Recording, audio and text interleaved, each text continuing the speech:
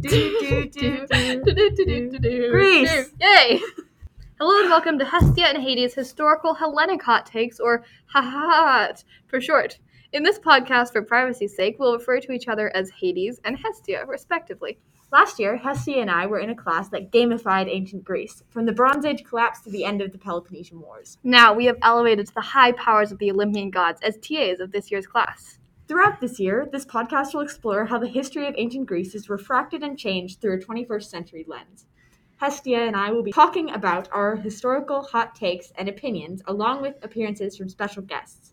Those special guests will help us to outline the history as it happened, then compare and contrast the decisions this year's batch of Greek heroes make when faced with the challenges of old. So, what have we done so far this year? We started this week in the Bronze Age, traveling through the treacherous lands of the Egyptians, the Assyrians, the Hittites, and the Mycenaeans. The Bronze Age lasted roughly from 3300 to 1200 BC, ending abruptly with the near simultaneous collapse of several prominent Bronze Age civilizations. But we'll get to that later. We begin our exploration of the Bronze Age with a speed run through history, starting 80,000 years ago with the gift of fire from the Titan Prometheus. Humans differentiated from animals around this time, and the Greeks attributed this advancement to the empathetic nature of Prometheus. As the myth goes, that once Zeus took power from his father Cronos, he tasked Prometheus and his brother Epimetheus with the help in creating humans. Humans lived on the earth in a constant state of cold and hunger, and Prometheus soon took pity on his creations. Against the will of Zeus, Prometheus stole fire from the gods and gifted it to the humans, allowing them to intellectually advance past other animals. 40,000 years ago, humans left Africa and discovered Neanderthals. There was a lot of, whoa, you look like me, but weird, and whoa, you look like me, but weird. Let's sleep together, then kill each other. Hell yeah! Hell yeah! At this time, humans also built boats, got trapped in Australia, and eventually invented Vegemite, which our teacher vehemently hates. 10,000 years ago, the last ice age ended, and humans started farming and settling down. Okay, now we've established a basic timeline of the last 80,000 years. Hades and I will discuss and debate the finer points of the Bronze Age and its collapse. It's important to remember that back in the day, most people never traveled more than 7 miles from the place they were born. So wherever they settled, they had to have everything necessary to sustain human life. So, what makes an inhabitable environment? I think that what's really important in the Bronze Age specifically is, and I guess now today too, you need a place where you have really fertile soil and a place where crops can grow and thrive, and you can have everything you need right there. Absolutely. There was a lot of fertile land in Egypt, especially around the Nile, only basically around the Nile, because it would flood and kill all your weeds and leave river silt or river stuff, whichever you choose to call it, and then retreat. Happy river, kill weed, grow plant. Exactly, material. And then it would retreat, and you could just put your plants out there, and they would grow very happily. Yeah. In Egypt, you have the Tigris and the Euphrates rivers, which come together at a point which you get all of this good river stuff. As Hestia was pointing out, you have your two rivers, they diverge, and you get this awesome little piece of land where you get like the most green, beautiful vegetation that you can see in that area of the world. Between the two rivers, you have this little bit of land called Mesopotamia. Fun fact, Meso means middle and Potamia means river, so this literally means in the middle of the river. Also, hippopotamus means river horse. Yeah, so like root. Potamia, river, yes, river horse. Another thing that I think is really important for Bronze Age civilization when you're starting out in a new environment is you have to have enough either animals for food or enough animals because like we were talking about at this time, we're starting to see domestication of more animals. So animals you can domesticate, animals you can breed, or animals that you can hunt. Yeah, and they were also really important for transportation because there's this thing where you yourself can only transport about 30 pounds maybe. Your horse can transfer 300 pounds. Your wagon can transfer 3,000 pounds. And your boat can transport 30,000. 30,000. Which is a big thing also for these civilizations right on the Nile, is it's so close to the Mediterranean where you can just hop in a boat and then go down the river and trade with like people that are far enough away that you wouldn't get to them. It would be inconvenient to get to them walking. But because you have this river access right there, it's super easy to just hop in your boat and go down the river. Egyptians were super protected because they had just like barren wasteland surrounding them for hundreds, 10, I don't know, a lot of miles. A lot of miles. The unit that they use in I'm reading Herodotus right now, and so is Hestia. You cannot come. You are also reading it. But they use, I forget the name of the unit. I should not have brought this up because I don't remember it. But it's really weird. It's like, it sounds like paces, but it's not. And Is it like cubicle? Pet peeve is that in the histories, Herodotus never actually really explains what he's talking about. Like he'll just kind of go and then explain like 4 pages later what he talked about. Kind of annoying. Also kind of love it. I write like Herodotus, and I feel bad for our teacher. Okay, moving on to the Fertile Crescent. Named for its rich soil, the Fertile Crescent, often called the cradle of civilization, is found arcing through the territories of the Egyptians, Assyrians, and Hittites. The Fertile Crescent is home to 3 rivers: the Tigris, the Euphrates, as we talked about before, and the Nile. Also talked about before. Yeah. Each one provided the 3 necessary things for human survival: water, food, and shelter. With the abundance of reeds growing along the shores and access to fertile land and clean water, people settled and began to domesticate their lives. Irrigation and agriculture developed here as well, due to the aforementioned fertile soil found near these rivers. Each year, like Hestia talked about before, and like clockwork, the Nile floods, replenishing all of the nutrients that the plants leached out of the soil during the previous growing season. Access to the Mediterranean also allowed for trade routes to be established, thus further solidifying these powers in the early Bronze Age. Alongside the transition from the hunter-gatherer lifestyle to a more solitary one came a boom in population growth. Women could now eat more and produce more children to work the land, to make more food, to feed more people, to have more children, etc., etc. So what happens when there are suddenly too many people for just one small territory to house? The incentive to expand into new territories becomes strong. Unfortunately, they all neighbored each other so closely that forced conflict to arise. Conflict in the Bronze Age took on a different form than what we picture when we think of Greeks fighting. The Bronze Age saw the separation of the hero of legend and your everyday warrior, made to fight on the field and die in battle, just like everyone else's age. War went from the clash of gods to the social and political construct. It was no longer about individual glory, but more about gaining territory and conquering the neighboring lands. Weapon crafting became streamlined and uniform, and more men of age were expected to simply join battle because they could, not because they wanted to. War was also more professional. Gone were the days of stone-tipped spears and arrows, as the Bronze Age saw the introduction of something new. You guessed it, bronze. Archaeological evidence suggests that the transition from copper to bronze took place around 3300 BCE. The invention of bronze brought on the end of the Stone Age and saw the introduction of many technological advances, including the first writing systems and the invention of the tank, albeit in a primitive model. Bronze is an alloy, a metal containing a combination of 2 or more elements, in this case, about 90% copper from Cyprus and 10% tin from Afghanistan. Now, if you're at all familiar with geography of the Middle East, you know that Afghanistan is not an easy place to access from, well, really anywhere back in those days. Yeah. The Sumerians, who lived in Mesopotamia, and we will only mention briefly, had a monopoly on bronze smelting, and they were some of the first to come up with the idea to combine the soft, pliable copper with the fickle tin to create a metal strong enough for battle. So, speaking of battle, warfare, as I mentioned before, took a very different, almost a turn in this time, because now you have this institutionalized warfare. And the Egyptians, the Hittites, the Assyrians, and the Mycenaean Greeks. So going over their warfare tactics a little bit, the Egyptians, they were a defensive culture. The surrounding desert provided a strong defense against invaders from the west and the south, and the fertile river provided enough food that they were strong enough to protect against oceanic attacks from the north. During the Assyrian conquest of Egypt, the pharaoh would divide his army into 2 parts, the northern and the southern. They would then be further divided into 4 more armies named after the Egyptian gods Ra, Amun, Ta, and Sitek. I went on a little bit of a tangent here, or not tangent, Wikipedia rabbit hole, comparing all of the polytheistic gods across different nations. So in this case, I believe Ra would be Uranos, Amun would be Zeus, Ta would be Hephaestus, and Sutek would be Typhon. The Egyptians had 3 classes to their military. They had the infantry, the navy, and the chariotry. The infantry was made most of conscripted slaves and voluntary lower-classmen who would work for minimal pay, just like the freshmen. Short spears and throw sticks, yes, throw sticks, similar to boomerangs, but they didn't come back at you, bows and reed arrows tipped with bronze, and slings and rocks. I have a question, Hades. Yeah. So there's four parts of the army named after the gods. Yes. But then there's 3 tiers. So are there 3 tiers within each four armies? Okay. Yeah. So you have like raw, infantry, navy, chariotry, Amun, infantry, navy, chariotry, etc., etc. Cool.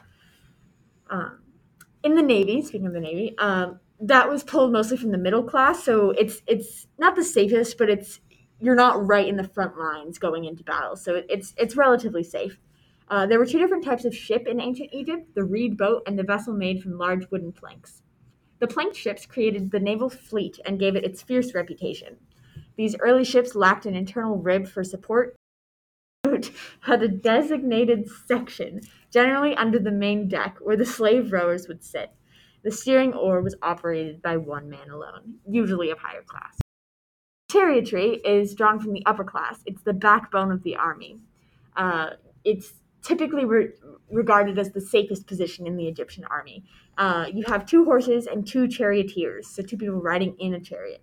One to hold the reins and the other to throw sharp sticks tipped with bronze.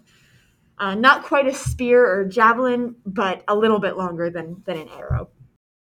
Chariots were built for speed, not strength, and they would run along the infantry and shoot at the opposing army from the sides. The horses, as horses would stop before collision, so oftentimes, like I said before, the chariotry was the safest place in the Egyptian military. Mycenaean Greeks, most men of so we're moving north now, across the sea. Most men of military age would serve as heavy infantrymen to protect their cities from invasion. When fighting on land, the Mycenaeans favored figure-8 shields, bronze armor, and swords with rounded edges. A figure-8 shield is a shield typically made from a cow or goat hide on a plank of wood, and it's shaped like an 8, like a figure-8. So like an hourglass. Okay. We just both made woo-woo symbols with our hands in the air, which you can't see. Definitely helpful to our listeners at home. Yes, woo-woo symbols. A strong naval presence from the Greeks, due to the close proximity of water to their major cities, influenced their ships. Their ships had long bows and cut quickly through the water using slaves as oarsmen. The narrow, long style allowed for faster momentum and made it easier to hide in the cover of fog.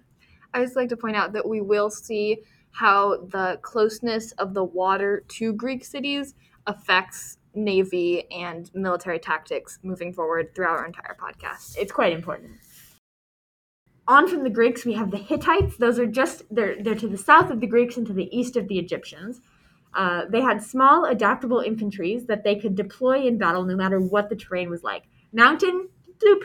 Plain, bloop. Ocean, bloop. The infantry was made up of 10 rows of 10, with the infantry in the front, the archers in the back, and the chariots along the sides. These units were small but plentiful, and when the first wave became tired, they would send another 100 warriors out so the leading troops could replenish and regain their strength. The Hittites won a lot of battles purely by outlasting the enemy's troops. Rider chariots allowed for 3 men instead of 2, an archer, a driver, and a shield bearer to protect the archer. This was crucial when they went up against the Egyptians, because you would have 2 chariots that would clash, and the Hittites would have shields where the Egyptians would not. The chariots also had iron reinforcement due to the fact that the Hittites were starting to become familiar with smelting iron far before any civilization. I know, iron in the Bronze Age, how dare they? This unique talent allowed them to craft stronger swords as well, which allowed them to shatter their opponent's weaker bronze swords. Well, not shatter, more like bend. One of my favorite things that the Hittites did is they would send diseased herds of sheep into enemy territory before attacking. This would infect the population and weaken it and allow for an easier win. Skin ulcers and respiratory diseases were abundant.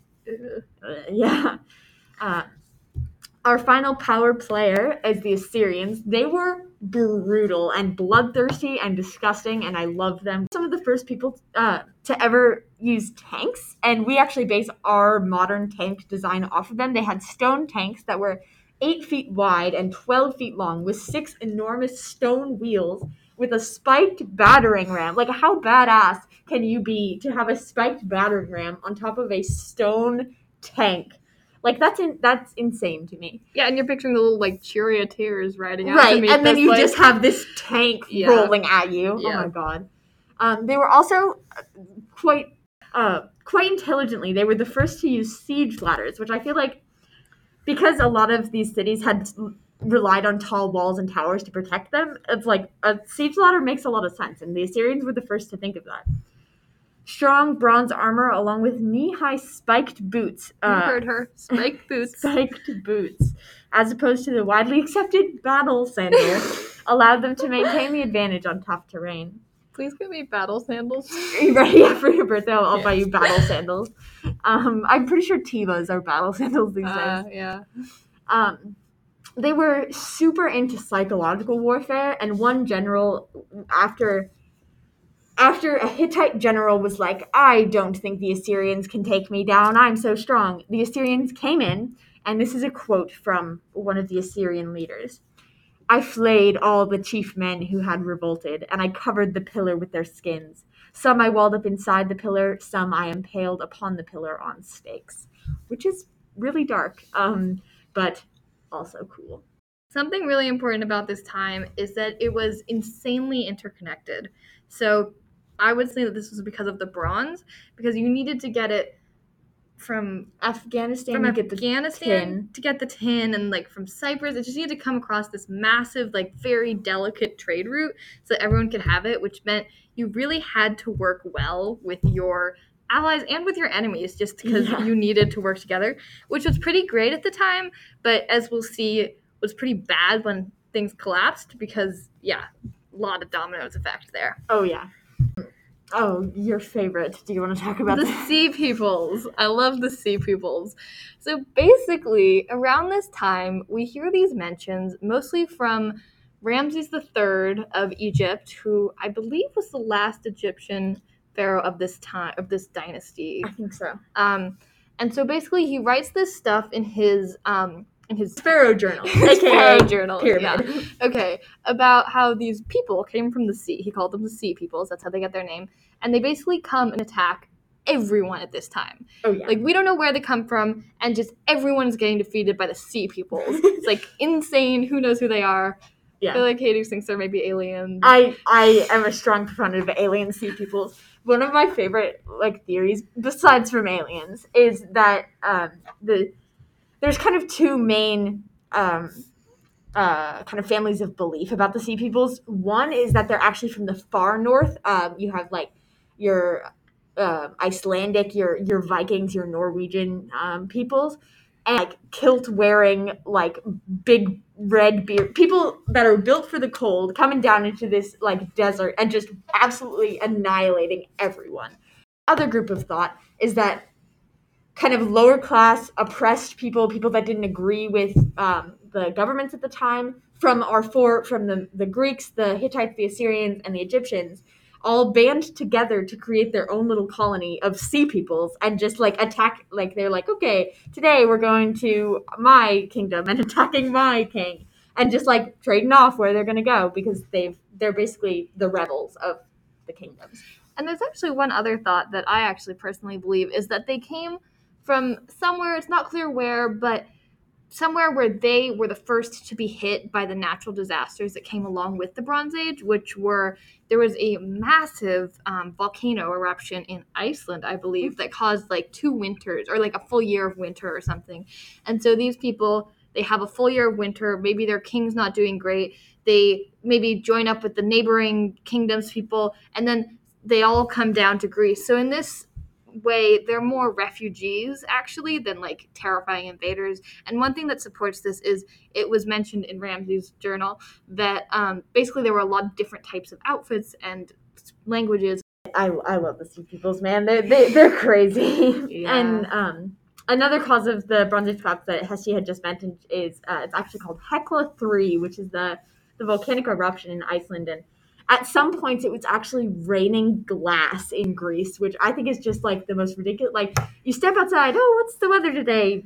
Artafernes, who we haven't met yet. And then he's like, oh, he peeks his head out the window. His head comes back in, and it is bloody because it's raining shards of glass. God, it's ridiculous. And following that, obviously, you come from the volcanic eruption, which leads to earthquakes. And all across the north, the barbarian territories. Barbarian. Barbarians. We call them that because the word barbarian comes because the Greeks thought that the barbarians' language sounded like bar. Yes. And so the barbarians of the north, and so they were just ravaged by these earthquake storms.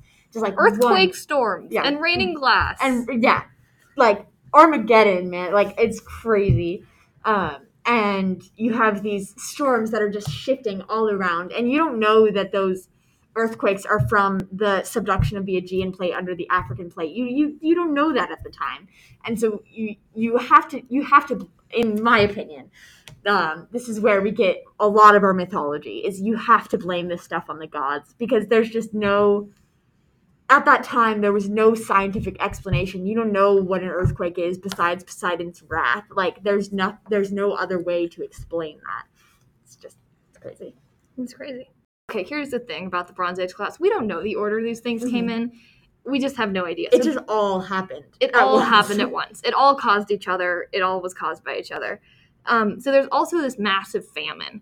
And so I actually don't have that much to say about the famine. I don't have that much to say about. There was a famine, that led to people being hungry. It led to revolts. It led to the sea peoples, maybe being refugees. Yeah, maybe the famine led to the sea peoples. Maybe the famine came from the earthquakes, which led to revolt, which led to complex systems collapse, which is a whole other ball game. Malthusian trap. So this, I need you to do some visualization with me here, okay? I'm visualizing. So there's a graph. We have our x-axis. We have our y-axis. If you can imagine a steady population growth, like pretty linear, just going straight up, y equals x, etc. 45-degree angle. Curved line goes out pretty straight and then rapidly curves upwards. Straight line is the world's resources, which are going to slowly go up as we develop farming technologies and discover new areas and more fresh water, etc. This can go up, but the line that is exponentially going upwards is the population. And the point where the population crosses the resources line is bad, because then you don't have any more resources. The point of crisis. According to Google image that I just searched. Yeah. And so that, we don't want that to happen, because then people are hungry, people are starving, there's revolts, maybe sea peoples, who knows, this could have happened first. And we know that if we don't do something about it soon, that we are, in our current time, are going to start experiencing a Malthusian trap effect. Fair point.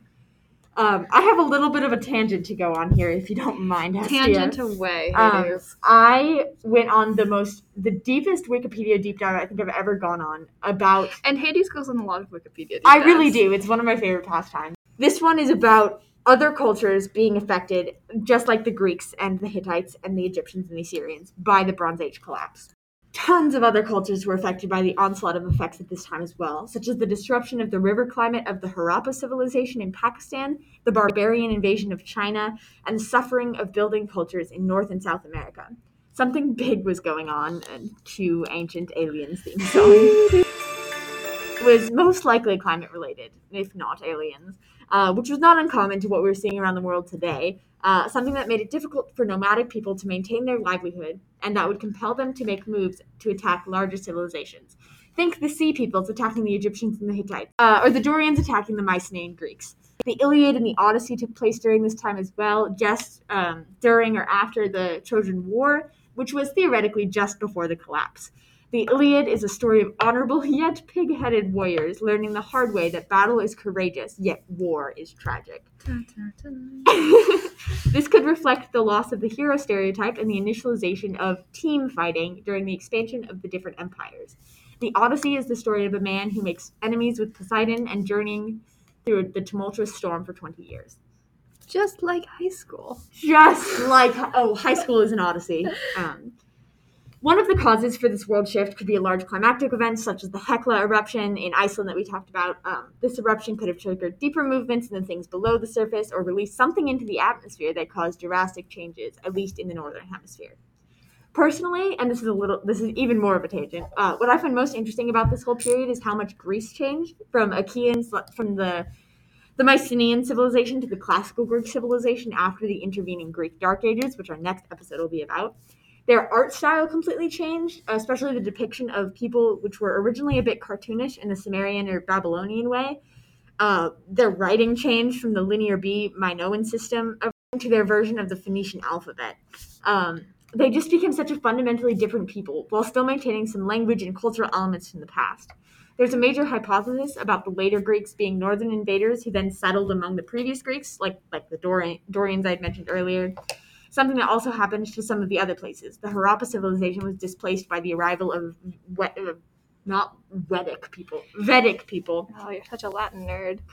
It makes my life hard. It also makes me wonder who the Greeks were before. As far as I know, the only surviving stories of their culture before the Bronze Age collapse are the Iliad and the Odyssey, both written centuries later in the Archaic period, and most of the other parts of it were lost. Even from the Archaic period, only some of Homer's works and a few of Sappho's poems survived, considered the father and mother of literature to the Greeks and later to the Romans. It's just so, yeah, we have our Thucydides and our Herodotus, but how much of that is literally just fiction? There's no way of knowing. It's just mind blown. History. It's like we need a little musical interlude. All right, and now we move on to our section in which we compare the history, the simulations we did this week, the simulations we did last year. So, students read through some curated death descriptions that I had found that I thought were pretty good and graphic. It was very graphic, like eyeballs popping out of the backs of your head, really lungs coming out of the chest, ripping of skin and the such. So good. Very, very good. And so I basically wanted to show students how easy it was to die in this class. We do a lot of simulations, a lot of battles, a lot of people are killed. And so I had them write their own death descriptions based off of the Iliad and then roll dice against each other until we had a victor. And they added their military points to this, which is something they get from doing essays. And then here was the fun part. I waited until there was a single victor, and then I killed her because I am all powerful and we could not let them have too much hubris. Of course. So that was fun. This has been Hestia and Hades' Historical Hellenic Hot Takes, or HOT for short. Thank you for tuning in this week, and next week we will be exploring the Dark and Archaic Ages, the loss of civilization, and the degradation of writing and literature as we know it. Edited and produced by Hestia and Hades. Recorded by Hestia and Hades. Researched and written by Hestia and Hades. Gaslit by our teacher. Girl bossed by Hestia. Gate kept by Hades. Greece. Yeah. Kazoos.